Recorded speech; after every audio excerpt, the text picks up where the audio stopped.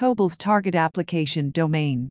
When, in 1975, Edsger Dijkstra made his comment that the use of Cobol cripples the mind, its teaching should, therefore, be regarded as a criminal offence, he gave voice to, and solidified, the opposition to Cobol in academia. That opposition has resulted in fewer and fewer academic institutions teaching Cobol, so that now it has become difficult to find young programmers to replace the aging Cobol workforce. This scarcity is leading to an impending Cobol crisis. Despite Dijkstra's comments and the claims regarding Cobol's imminent death, Cobol remains a dominant force in the world of enterprise computing, and attempts to replace legacy Cobol systems have been shown to be difficult, dangerous, and expensive. In this text, I discussed some of the reasons for Cobol's longevity. You're introduced to the notion of an application domain, and shown the suitability of Cobol for its target domain. Cobol is one of the oldest computer languages. What is Cobol? Cobol is a high-level programming language like C, C#, Java, Pascal, or BASIC, but it is one with a particular focus and a long history. Cobol's target application domain. The name Cobol is an acronym that stands for Common Business-Oriented Language, and this expanded acronym clearly indicates the target domain of the language.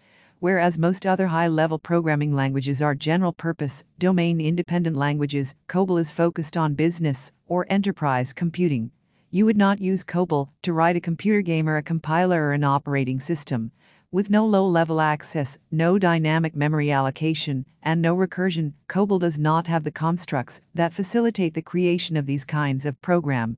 This is one of the reasons most universities do not teach Cobol, because it cannot be used to create data structures such as linked lists, queues, or stacks, or to develop algorithms like quicksort. Some other programming language has to be taught to allow instruction in these computer science concepts.